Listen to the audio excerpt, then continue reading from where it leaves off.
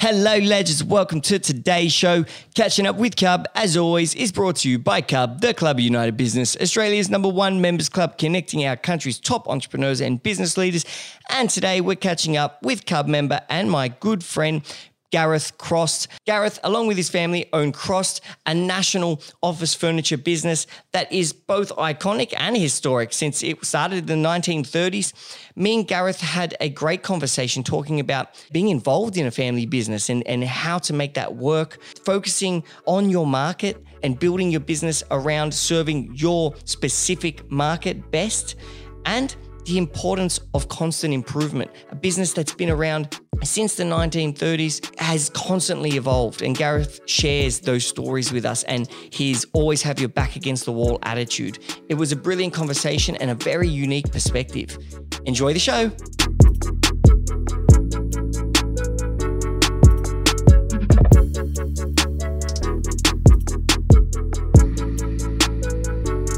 I'm joined today by my good friend and Cub member, Mr. Gareth Cross. Welcome to the show, my man. Thank you very much for having me, Dan. Just in the spirit of highlighting the members that are helping me with the new clubhouse, I had Hussein on the show last week, I think it was. And obviously, he's building the clubhouse. So I was like, shit, I've got to get Gareth in here because this guy's furnishing the place. Thank you very much for thinking of us and for using us for the clubhouse, and I'm excited to see the final result. Yeah. Well, it's going to be sick because it's full of Cross furniture, so you know at least you know the furniture stuff's going to be good. But one, I was really excited to speak to you on the podcast because you bring such a different perspective to many other members, just based on the pure fact that your business is a family business, which started in the 30s. So, you know, obviously you're not the founder. In fact, I laughed because I read your prep sheet and it says, why did you start your business? And your response was, I didn't. It started in the 30s by my great-great-grandfather. No, well, that's often my answer. I say when they're like, oh, you look so young. I said, no, well, I started the company in Australia when I was 2. Yeah.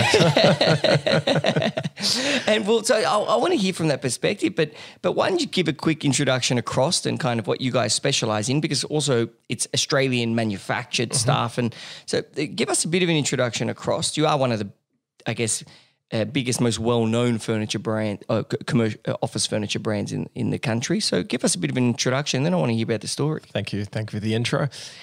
So we mainly specialize in commercial office furniture.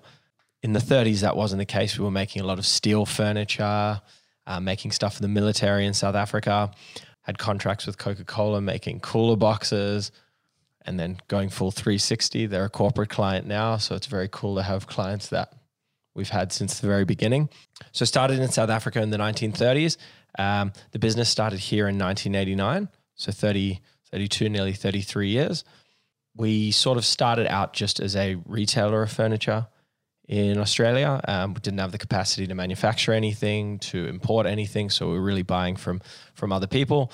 And then over the years, as we got more exposure, started designing our own ranges, importing our own ranges, and then eventually 10 years ago, we started manufacturing our own ranges. So it's really made us a fully horizontally and integrated solution, and, you know, it's helped us with foundation to grow. So just over time, you just took more and more ownership, I guess, over the process of providing good quality office furniture, because it sounds like, you know, at one point you weren't even designing it, you were just kind of importing other people's products and designs. And then you started designing and getting manufactured, and then you brought it all in and started manufacturing it yourself. And I'd love to hear the story of, so it started in the 30s. Obviously your family must have migrated to Australia. First they were in Lithuania, then they immigrated to South Africa. Yep. And then in the mid 80s, our family started coming to Australia, and started leaving South Africa with the issues going on there, and started from scratch. So what I always find quite amazing is my dad was 34 years old. So I'm still 3 years away from that. And he had a prominent business, very established, family name, well-known name. The factory area where our original manufacturing plant was, it's still called Cross Park because the entire area was In South Africa. In South Africa, in Johannesburg. I've got some photos all over my showroom of the old facility. I wish I had that size land here.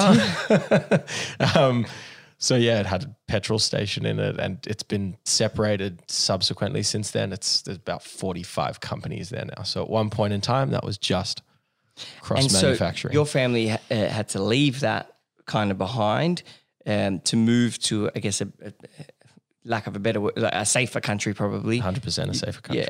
Yeah, a safer country and had to basically start anew. Yeah, I constantly say that to my dad. And he says, I was scared to leave, but way, way, way scared to stay. And he's like, I say, I applaud you. I thank him every day for, what he gave myself and my brother and the foundations that him and my uncle gave us when they started up here again. But I just think about it like myself now, I already feel like I'm like slowly getting more in control of my life and laying things out. And he, already had a few kids, 3 kids, house, factory, manufacturing, everything there. Everything was, the foundation was there. And then it was like, okay, let's go start from zero again.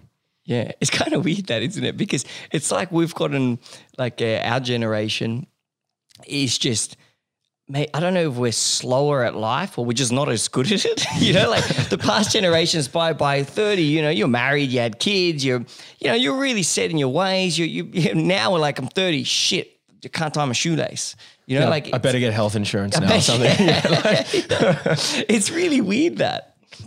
And it's getting older because even probably like, I think about like my grandparent, like my grandmother, she probably had kids at 20. She probably had 4 kids at 21. And, it's so weird, like how it's getting later. And like my kid might have a kid at 50, who knows? But don't get back on topic. And so how did your great-grandfather, I don't know if you know this story to be honest, but do you know why he started manufacturing things? And then from that point, do you know how it became furniture?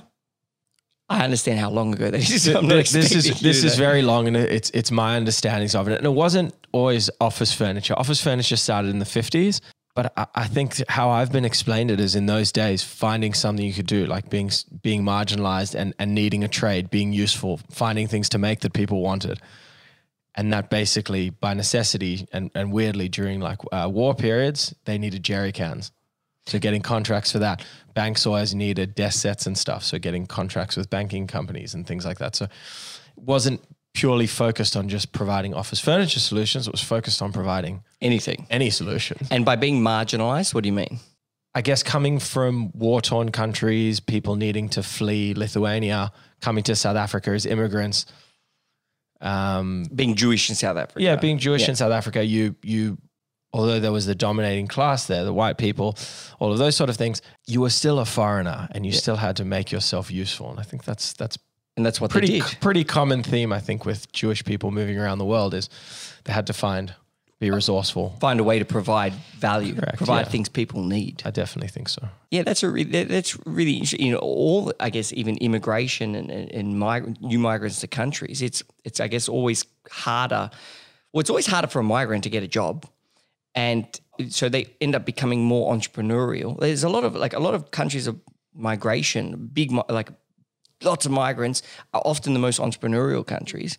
And then they often just need to provide the things that are just extremely valuable at that point in time. That's a really cool story. And then so it just developed. Yeah, or just make themselves valuable. And I think that's true. You see those themes across so many industries, across so many countries with immigrants. You're 100% right. Like foundationally, even in Australia, started from scratch. I think, and my uncle and my dad said to me, we had one option. It was back against the wall.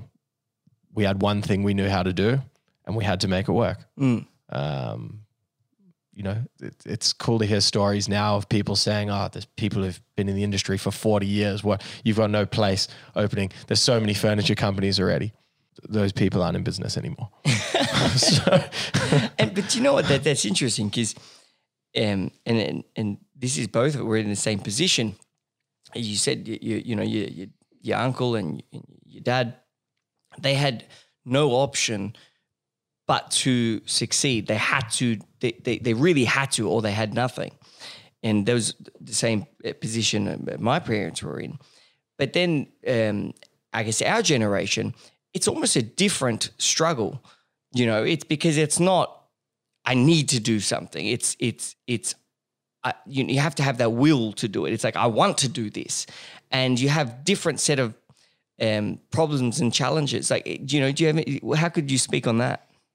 Yeah, look, what are your challenges? I think especially joining a family business, you don't want to be, especially a legacy business, a name, you don't want to be the generation that stuffs everything up. That goes and fucks everything up. You want it to be the one that, you're the steward of it, you take it to the next level and you feel responsible for it. I've always said to people, and the advice I give on family businesses is, you've got to live what you do. It can't be forced. And, I've seen, and I've had even in the club, I've had some people saying, when I've given some of this during core groups and things like that, when I talk about my relationship with my brother and my relationship with my dad and how harmonious it is, and they're like, that's so fantastic. Can you give me some advice? And yeah, I can share why I think it works for us. But I think, unfortunately, in some family businesses, if there's issues, it's very hard to nut them out sometimes. One key point I always say is, if the different elements, especially siblings, family members, anybody, if you do not value each other's contribution, it's never going to work. Because there'll always be one party thinking, I'm carrying that person, I'm doing this, I'm the leading person, me. Myself and my brother are the biggest polar opposites. We couldn't have more different core competencies. Our brains work totally differently. We don't agree all the time, which I think is a good thing, but we 100% value each other's contribution and value each other's position in the business. And I think that's what's made us be successful till now, kept our relationship strong, and I think what will be the foundation for our business in the future, I think, is a really important thing. I kind of like that concept you brought up of, like, the business is something that passes through the family, and therefore, but it's kind of under the care of different generations. It's kind of like a child that never grows up and just keeps getting passed to the next generation of adults within the family, and you have to look after the child. You have to take care of it, train it, make sure it can live in the current environment, make sure the child's set up for the future. It's just an interesting way to think of a business like that. The business is kind of the child of the family, and you can't let this child go. That you have to take care of it, and you've got that extra responsibility of, like, for example, I could screw Cub up right now, and about 6 years. Yeah, okay, well, it sucked for me, but I haven't let anyone down. People probably be pretty proud that I got 6 years anyway. But, in a family business, it's like, oh man, we almost have 100 years, like, do not screw that up. Like, is that a lot of pressure? Do you feel that? Or are you like, no, I think there's always pressure, but I think pressure is healthy and you need to have it. If you're not feeling a bit of pressure, sometimes you're not going to have motivation, and you're not going to have motivation to do better. And you hit the nail on the head down. It's not, you and I were lucky in that we joined the business at a certain time. And I'm the first to say, like, people, try and pat us on the back and say, oh, you guys have done really well, you're doing this. I said, getting from zero to something's a lot harder than when there's something done already and then you got to go to the next level, because there's resources, there's money, there's things to do and to move forward. When you're starting from zero, it's a hell of a lot harder too. It's much harder. And I've always thought to myself, like, could I have done what my dad did? Like, I don't know if I have that. It takes serious to get from zero to something. That takes us, and to start with nothing, no people around, like, that's a special type of person. And I don't know if I'm that type of person. I don't know if you just don't know, because you're not there, you haven't experienced it. But the kind of the founding people of a family, the founding people of a business type of, of wealth, or whatever it may be. That's a very, all businesses and all families at one point had nothing. There was someone along the way at some point that said, I want more. Yep. I'm going to do this, and sacrificed most of their life in order to get to step one for the rest. And you just got to, you have to honor that person and the people that then pass it on, because you have to be grateful for what you've been given in life. And that's always been a lot of my drive, just gratitude. Like, God, I've been given every opportunity. I need to make sure that I take all of them. Like I've always said, you can be taken to the water hole, but no one can make you drink.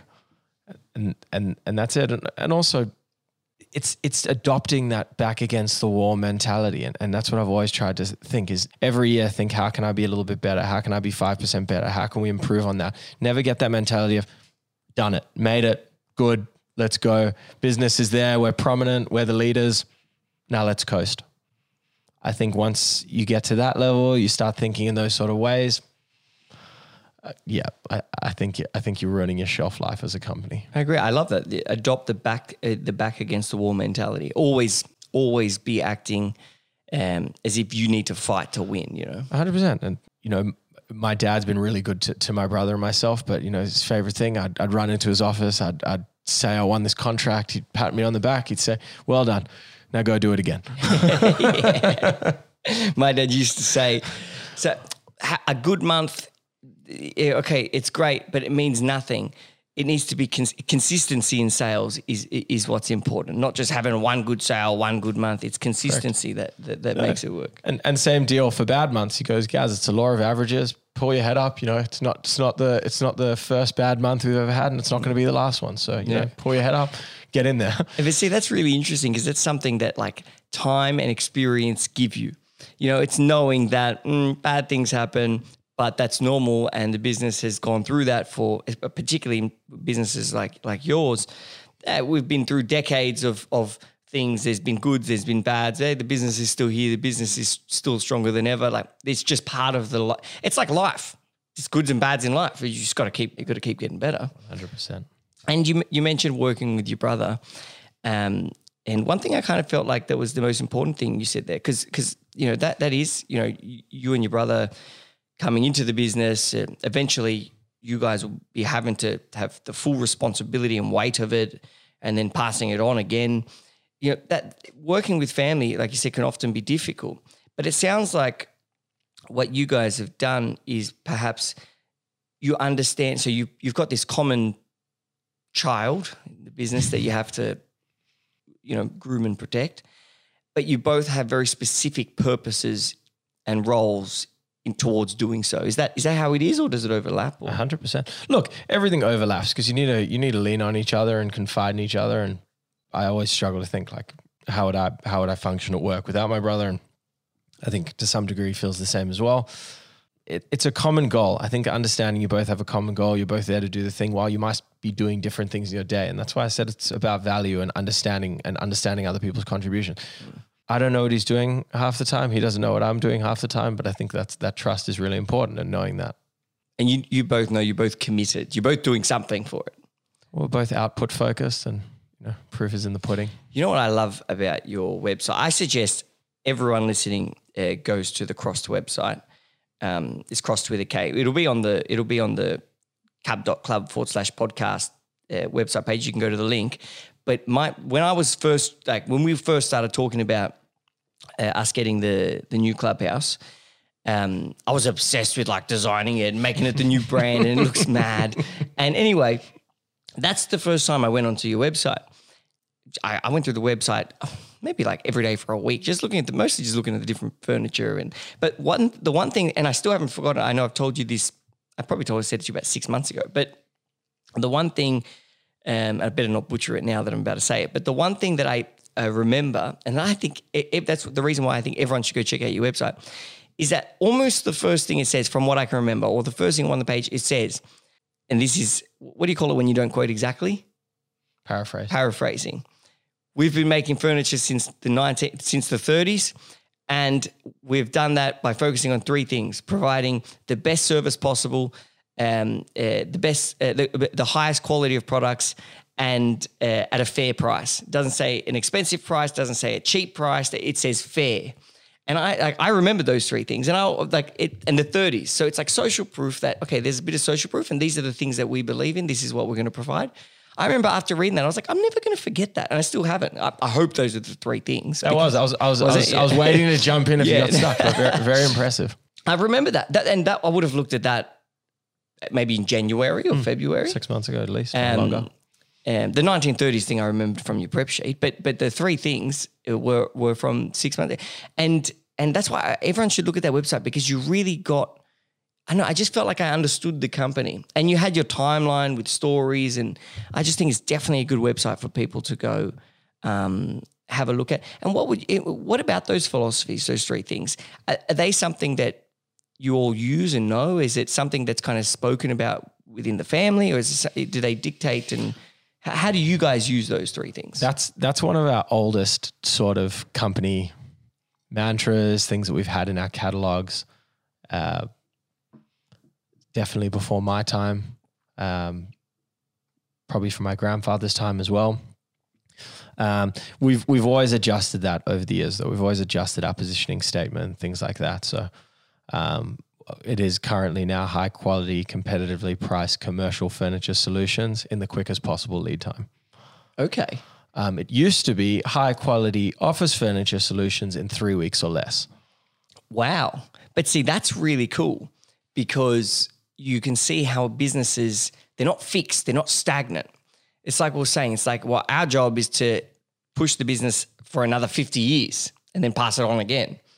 And so you need to look at the next 50 years and understand the environment and be like, how are we winning in this 50 years based on our strengths and our capabilities, what we have at our, in our war chest? How are we going to win? And so obviously that's you guys adapting to that. And also like the fact that everybody knows in Australia, buying furniture, typically, particularly like home furniture, sucks. You wait 12 to 15, 16 weeks.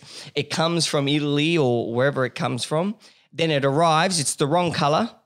And you're like, oh, okay, so now do I just wait another 12 to 16 weeks for the right color? Or do I have to pay to get this thing refabricated or whatever that's called, where they put the fabric on it? I hate it. I've been through it many a times. And one thing I loved, particularly like with you guys when we were ordering we ordered a lot of furniture obviously for the clubhouses, was that, well, okay, what's being made in Australia, I don't have to worry about that. It's just kind of like, well, it's being made here. I don't give a fuck what happens in Italy or in Germany or China. Screw those guys. Like, it's made here. Like, I'm comfortable that it's going to be there on time. And I'm also comfortable that if it's not, for whatever reason, who knows, there might be an earthquake, literally. We hope not. Yeah, but if there is, well, at least we can get in contact with the people very easily and be like, go to their office, be like, hey, what's going on? Oh, there was an earthquake, So, like, I loved that fact about Crossed. And was that, I guess, how important was the bringing in the manufacturing yourselves? Well, commodified product, you still have to manufacture overseas in various different markets. So China, Taiwan, Europe. Mm-hmm. But the big difference with us is we hold huge amounts of stock of any commodified product. We hold 6 to 12 months of commodity stock of any range. And then, as you said, 10 years ago, we decided to pivot and invest heavily in Australian manufacturing as well. So starting just by literally making desktops, and that's developed into cabinetry, reception counters, joinery, upholstery, ottomans, couches, and wasn't the core intention, but it's certainly been a really, really, really good plug during COVID, because one of the questions at some of the tender interviews was, what percentage of your product is Australian made? And they would just dismiss you if you didn't have an answer to that. And see, that's really cool again, because it shows, okay, 10 years ago we started making tabletops, but now we're making all of that. And that's 10 years. It just shows businesses like me that things take time. Do you know what I mean? Like, imagine Cub in 10 years, what it's going to be producing. I don't know, what it's going to be like. It's just time. Business is time. Just survive the time and keep. You're going to have these big, massive Soho House style whatever pool clubs. If I get my way with it, it will be. Yeah, well, that's right. I know. I mean, we have the same vision for it. But like, time is just such a factor. And I reckon many business owners just need to have the patience to know that, okay, well, I'm strapped in and I'm strapped in for the long run. And, time is my friend. It's going to, and see, that's so weird though, because you guys obviously made that move not knowing COVID was coming. And so why was it made? What was the need to do it if COVID wasn't there? The interior design, A&D market, architects, designers, builders, the Australian market was moving very differently to, say, Europe and America, where you'll go to some even really high-end manufacturers and they're like, you can have 3 sizes and 3 colors. Australia, you can have 500 colors and 5,000 sizes. Are you saying that the market in Australia was different? The market was asking for for more, like more customization. And you could always do that overseas. But then you mentioned residential furniture, Dan. Use the club as an example. You're opening for an event on the 22nd. You're not going to be accepting of it. If I say, oh, sorry, Dan, I missed the container. It's going to be another 10 weeks. You'll say, see ya. Correct. And I'll let everyone on the podcast know too. Yeah, correct. and that's my point is, if someone's opening a call center or a legal firm or a real estate agent and they're opening that Monday, the furniture's in by that Monday. It's not up for negotiation. So, and also the market's changed here in lead times as well. At some point in time, 6 weeks was considered, wow, that they can make made to order furniture in 6 weeks. 15 years ago, 20 years ago, we maybe couldn't have because we were at the mercy of, we'd have to go to our wholesaler. Do you have legs in stock? We'd have to go to our joiner and we'd say, oh, can you make me 300 white tops by next Friday? And they would have said, no, 6 week lead time. Now, after this, I can pick my phone. I say I need 200 tops by Friday morning. It's done. Yeah, it's just so much better. And you know what's cool about that? You guys said, well, we service the Australian market.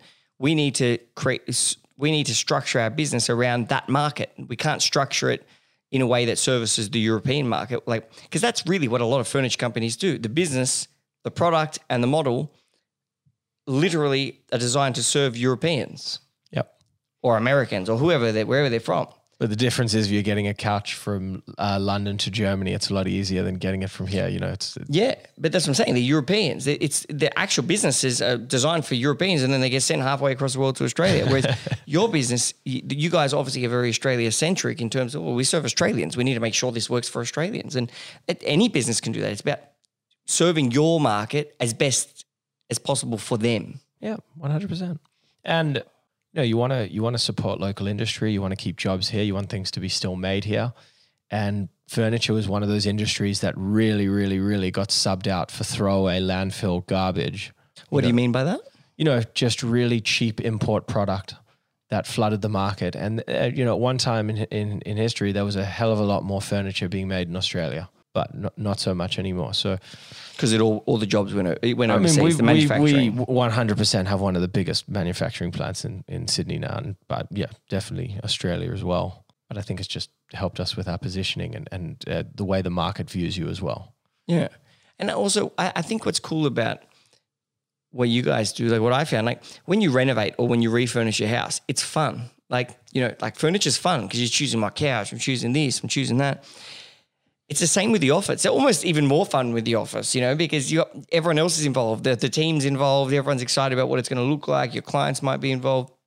And that's one thing that I found really cool about the experience you're going through, you guys, is that, and I don't mean to toot your horns or anything like that, but more so just like the concept of buying furniture was really fun. I got to go to the showroom. I got to see what there is. I got to see the different tops I could have. And it's mad, my boardroom's going to be awesome, And I just think the concept of making it, it was an experience. And, the lesson there for business is you can make your service an experience. Yeah. Can I say, I always feel like I love painting the picture for the clients. Sometimes they come with an empty canvas. Sometimes they have no canvas. They have absolutely no idea. They've never done furniture before. I don't even feel like it's sales. I really don't. I'm providing a solution. And like you knew you needed clubhouse furniture. You knew you needed a solution. You needed a platform. You needed a place and an environment. And that's the best. That's the most gratifying part. I love, having that initial meeting with a client or with anybody, with a designer, and then seeing that final result and sitting around that boardroom table, and exactly as you said. And yeah, it is fun. I wouldn't recommend getting into the commercial space, especially furniture, if you don't enjoy what you do, you're not passionate about. I think that's the same with anything. But what do you love most about what you do? What do you love most about Crossed? It really is that. It's creating environments for people. I really, really do. I feel like it's not hard selling because it's a product that people need. It's not discretionary. They're not walking into my showroom. They're not walking around Harvey Norman, Bondi Junction on a Saturday night, burning an hour before their movie, maybe looking at that Xbox or TV they're going to buy.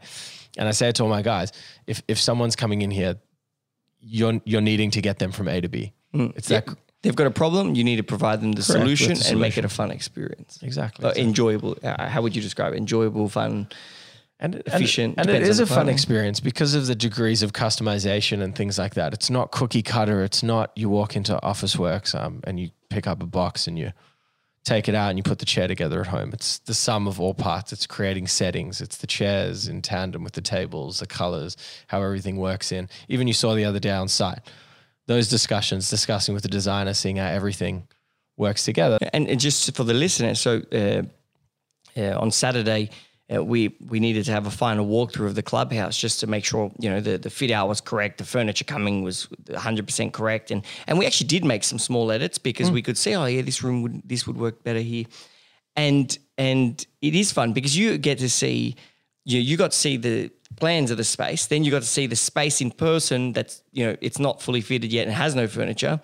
And then you're going to see the space fully done, before everyone else. And that would be, I can imagine for you being like, wow, like we made this space look really amazing for all the people that, the hundreds of people that are going to be using it regularly. Final stage is we sit around the boardroom table and pop a beer. 100%. Or a scotch. Look over our nice view of George Street and Well, King that's Street. you got to test that the table works. Yeah, yeah, dude. That's it. It's like what's that?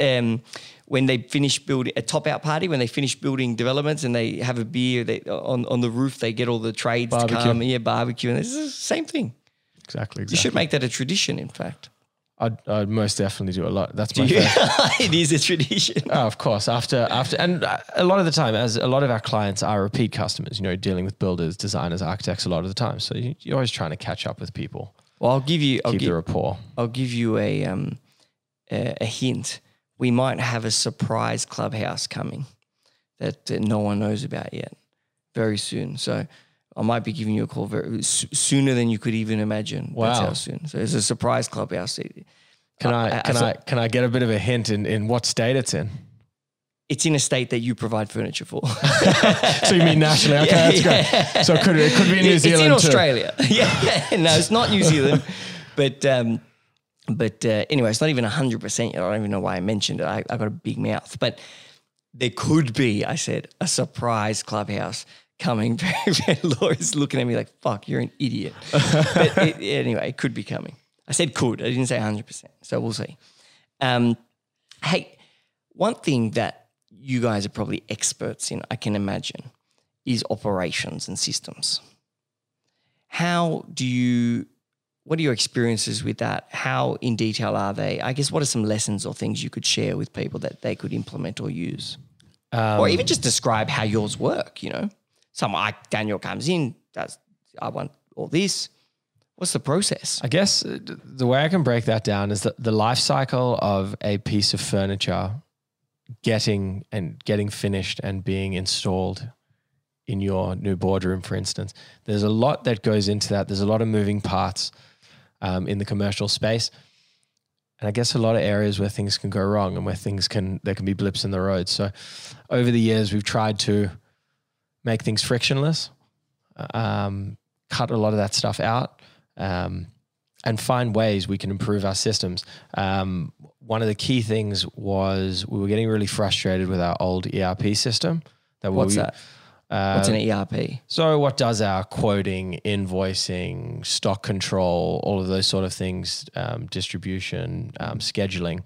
And we were using a few different programs. And it wasn't that the program wasn't that good. It was more whenever we needed updates, it was very slow. We couldn't really do things live. We would think of good ideas and they'd say, or maybe we can get it into the next update in a year and a half or 2 years.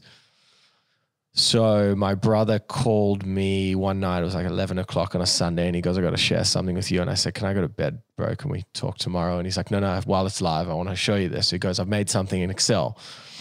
And I go, what is it? And he started running me through on Excel. He's an Excel pro, a computer whiz. He goes, this is our new ERP system that I'm going to build. I said, that's great, but it's an Excel spreadsheet. Got it quoted out to build something custom of this nature, and then the figure made our jaw drop. So him and a friend from school, they what started as a few initial discussions built it, and we're about to do our third iteration of it. It's very powerful, and it's pretty much connected all the dots with our business and all the the areas that we were lacking and the areas we didn't have, because it's purpose built for us. Everything on one screen. So that's one of the. Is it still on Excel or is it now custom? No, it's custom. Yeah, but don't mock Excel. Excel is the most powerful tool in business. I would argue that to anyone. No, I'm not bashing Excel. Excel's incredible. We still use Excel. But, God bless Excel. All hail the mighty Excel. Yeah. Well. Look, that's been one of the key things, and always keeping any logistics or operational decision. We always say you have to keep the customer at the forefront of what you do. Like, one of the things I think we realized we were lacking on in the past was, everyone could sell a good game. We had a great catalog. We had a great showroom, all of that. But I see an equal part, and you can call it operations and logistics, but it's the other type of selling. It's the walking the walk. It's actually getting the stuff to site when you say it's going to. It's getting it on time. It's getting it undamaged. It's keeping within timelines. And the after service as well and that's your name. It's not the deal ending there. It's looking after the customer. The operational side of things, really, that's what that is. My old man used to say it was something like sales makes a business, but then operations keeps the business 100%. Going or something like He's that. Spot on. Yeah. And that's the truth. If you've got something fancy to sell, like Cub, it's easy to sell. If you don't have the operations and the back end to make sure that people are growing their network and building new relationships with other great business people, it's going to die. Yeah. Everything's in the operations and focusing on that. We actually did our own, and I was going to say, we actually did our own, we've custom built our own, like whatever you call it, ERPs, like a CRM type style operational thing for Cub recently. But what's cool about what you did is it's something that you and your brother have now brought into the business that's made a big difference. 100%. And you look at those little things and those little changes over the years that we've made, and like you think, and I say this with customers as well, even ones that maybe were a customer or we've tackled over the years, they may have known the Crost of 20 years ago, 15 years ago, 10 years ago, 5 years ago. We've got to show them the Crost of today and what we stand for now and what we're going to become. Sometimes it's harder once people have gotten a perception of who you are and what you've done in the past, but it's all the more gratifying when you get somebody back and you're like, wow, you guys are a totally different beast. This is incredible. Improved. My favorite thing is, I didn't know you guys could do that. That's cool. Yeah, I even said that to you a couple of times. And tell me, like we've said, your job is to push Crost for another 50 years. What's your opinion on the commercial furniture market, where it is now, how it's been affected by COVID, and I don't know if you can say what's happening. I'll just give me your glass. I'll do a special swirling ceremony, and I'll just look into their down, and we'll know what's going to happen. How has COVID affected the industry, and what do you think? What do you see happening in the future? I remember sitting when all of this was going on, and we were chatting, and a couple of people had just gotten back from overseas in March 2020, and I was sitting with my brother, and it was the first Friday of everything unearthing, and I'm like thinking, every office is going to close, every school's going to close. Are we going to go from 100 to 0 in a matter of days?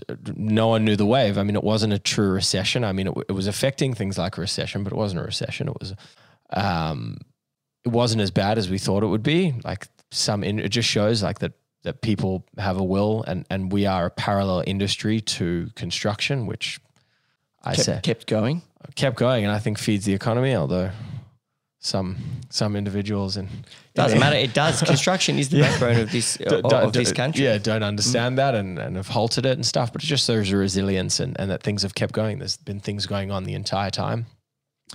What do I think for the future? There was talk that is this finally the end of the office? Is this where people don't go back to the office? Is this where the end of the workstation? And I can show you a funny video, Dan. It's like from the 60s, like a time-lapsed one, and all the contraptions people had on their desks and how it's amalgamated into like a single tablet computer. But the one thing that remained is the chair and the desk. So that's so true. It is. It's a pretty funny one. And what scared me as well was some companies, the big boys, Amazon, Google, the big guys out there were like, you don't have to come back to the office. Come back to the office whenever you want. I guess they've done a hamster wheel of how this work from home thing. Is it actually the future of how we work? Or was it just something that people felt like they had to do and it was an adaptability, a life thing, work-life balance, that buzzword that's thrown around a lot. And I think a lot of the statistics that came out that said if you work all the time from home, it goes completely downhill. I couldn't agree more. I never was an advocate for work from home. I never believed it would continue. I still don't. I think there might be some industries that, like, you get your developer who just sits at home on his computer and he just, plugs in anyway. It doesn't make a difference where he does. He's probably not even talking to anyone. But like to a lot of industries, you want to go to the office. And if anything, I actually think it's going to benefit you guys because now the offices have to be even nicer, even cooler, better furniture, to get people back in. Like that's what it's going to happen. And no one wants to sit at home all day, especially you got kids and a mess and I don't know, people annoying you. Like, no, man, I'm going to go to the office and have a break from like the office is a break from life. You got work and you got your life. Work can be great. It can be a beautiful part of your day, and having that environment to be in that mind frame is so important. I actually think it's going to benefit for the furniture industry. No, and I'll even agree. Like I think that view is even the view that I had as well. Is that there's some jobs that you don't need to be around. You don't need to be in the office. But I think it affects people's mental health as well. Just collaborating. There's some parts of our team that. We always had that assumption, it's just the accounts person or it's just the admin person. They're just a task-based person that doesn't need to interact. It was that natural collaboration, the space, the breakaway that I've seen. And I haven't seen too many people who are now not begging to have normality back. And that's not to say not going, like I'm my personal position is I like a little bit, maybe in a fortnight, have that one flexi day. Then it's special. Again. Yes, it's special and it's possible and you're set up for it. That's how I think it will affect you. But like I can tell you, our team, I told them, guys, look, when they allow us to open, I don't think we should open straight away. Let's just see what they actually do. Let's wait 2 weeks and just see how it goes. And rather than having to get everyone back in the rhythm straight away, and then they change it, or who knows what's going to happen. I was like, let's just wait. And the whole team was like, no, please, can we just go in? It doesn't matter. Like we'll go in, even if members can't come, we'll still go in. Like they want to go. Like people want to have community and be around others, and they want to get out of the house, and they want to go. The only people who, honestly, the only reason I could imagine anyone saying, I want to work from home is because they want to work less hours, in which case you're probably going to be paying them the same amount or they're getting paid more per hour now. So, and I'm having a big rant on people wanting to work from home. I probably shouldn't be doing that, but that's just my opinion. I'm allowed to have it. Look, and it was interesting because when the government brought out the thing that you're not allowed to force people to come back into the office, and some industries were in an uproar, I took a very different approach. I'm a very output focused person. I literally said to the guys, the office is there for you to use. We have huge amount of space for social distancing. We'll make sure we're all safe. And because we gave choice, more than half the amount of people decided to come in on their own volition. So yeah, I can imagine. It's very interesting. Unless someone's at risk, they've got something, they're truly fearful of the virus or whatever it may be. Of course, that person.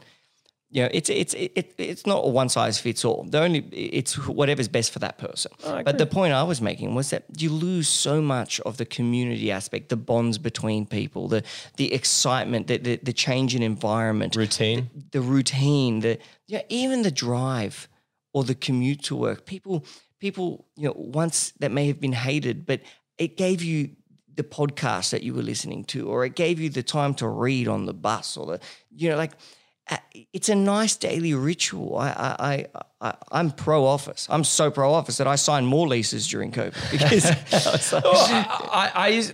I said myself, I had a few periods where, I was coming back from interstate and I got texts and said you have to stay at home for a week and all of that. I'm pretty self-motivating. I can make myself sometimes in small doses. It's actually pretty good because I might have a lot of tasks. No one's running into my office every 2 minutes asking for something. But I felt like after a bit of time, when you wake up, you stroll to the desk, you get into tracksuit pants. After a while, the way you start your day is the way you finish your day. It's not getting up, routine, going to the gym, getting dressed up, getting into a suit, having that sort of thing. I felt like it set the platform to have a lazy day. And yeah, that's interesting. And I shared that with a lot of people, and they're like, yeah, you stroll out of bed, you go make coffee, you know, it's like a very droning. You haven't got those daily rituals that yardsticks by adding up become a productive day. But, you know, on the flip side to that, there's a lot of members I speak to who have dropped their offices, or they've got it in a smaller office, or they've moved from the city outside of the city to get a better priced office. Yep. And they're saying, oh, it's great because, you know, when I'm in the CBD, when I'm in the cities now, you know, if I need to meet someone or I'm between meetings, I can use Cub, I can use the clubhouse as a space. So it's actually worked like, so it does. So I shouldn't rant on it too much because actually benefits. Drop your offices, guys. And I'm a big advocate of that. I've seen a lot of companies who had a seat for all 250 staff. And now, as you said, they've made 3 funky spaces, one in Canberra, one in Melbourne, one in Sydney. And they can't they're batting people away with a stick. Yeah, they can't fit them. They can't have square meters. So they haven't, you know what I'm saying? And now they're like, okay, we're just going to have to keep opening these. So it's a different way. It's such a weird time, but it's good. I think anyone that is passionate and tries to find opportunities is going to find them, whether that be drop your office or whether that be get a bigger, better office in a better spot for cheaper than you could have otherwise. You know, like no matter which way you choose to go as a business owner, that's the right way for you. And if you will be able to find benefits by doing that. My thing I've encouraged people with is, encourage as a business owner, staff to staff collaboration. And that isn't Zoom catch ups. Like once it's all, obviously that's all we've been able to do. And that's been really good and it's been helpful. And thank God for technology during this period, but never get rid of that human interaction, because I think we've all missed it during this period. I can tell you. Hugely.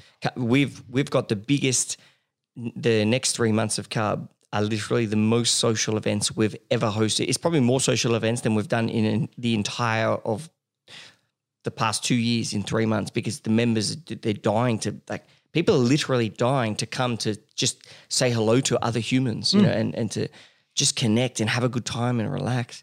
I did want to ask a few things. Oh, yeah. And how long have you been a member for now? Speaking of Cub. 2.5 years. You've been loving it. Tell us about your experience. Well, my experience started, Calvin was in his infancy with Cub. I was one of his first members. He started telling me about it when we ran into each other at the pub. I basically shoved my hand in his face and I said, Calvin, I don't want to hear about it. It's not how I network. I find these things cringeworthy. And then I named another networking group that I'd been invited to a few morning breakfasts at like the crack of dawn. And I go, no, I pushed him back a few times. He goes, please just come in once, just feel it out. You can even do an intro session. I really think it's for you. I think you're the right type of person. Straight away. I haven't looked back since. I went to a few social. I think my first event was a Friday lunch. I joined on a Wednesday. He's like, there's a lunch on Friday. I'm like, okay, this is awesome. There was nothing organized about it. It just put 15 really good people, all suffering or experiencing the same things in their business for a casual Friday. Was it at the COVID times, you mean? No, pre-COVID. Okay. Pre-COVID. What were they suffering? No, like having the same issues with business, the same sort of things that, suffering. Business owners, you mean? Business owners, we're all suffering. Yeah. And I tell you, but one thing I've loved about it, especially, young in a family business, is people of all ages, some people younger than me, a lot of people older than me. It's all the same themes, and you can just, in a non-invasive, non-forced way, you can meet some really cool people and connect organically. And I think organic is a really cool word. I always tell people that. Cub's very Calvin's organic. favorite word is serendipitous. Yeah, I still don't know what it means. But Cub is very organic. That's what it's the natural relationship. You're not supposed to like everyone. You're supposed to respect everyone and try to help everyone. But you'll naturally become friends and build relationships with the people that that organically happens with. It would happen outside of Cub if you had the opportunity to meet. So, just before we wrap up, to our listeners, please go to cub.club/podcast to find out more information on Gareth, on Cross. Go to the website. Trust me, just do it. I think it's one of the best websites. I really love it. Obviously, I've used Cub has bought a ton of furniture from Cross. They're doing all our clubhouses, especially the new fancy one in the city in Sydney, and perhaps the surprise one that no one knows about yet, that might not even actually be happening.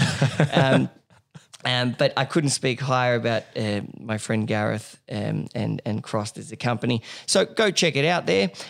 If you want to catch up with Cub online, go to the Club of United Business on Instagram. Gareth, thank you so much for your time. Thank you very much. Thank you for having me. And to the listeners, I hope you enjoyed the show. Thank you very much.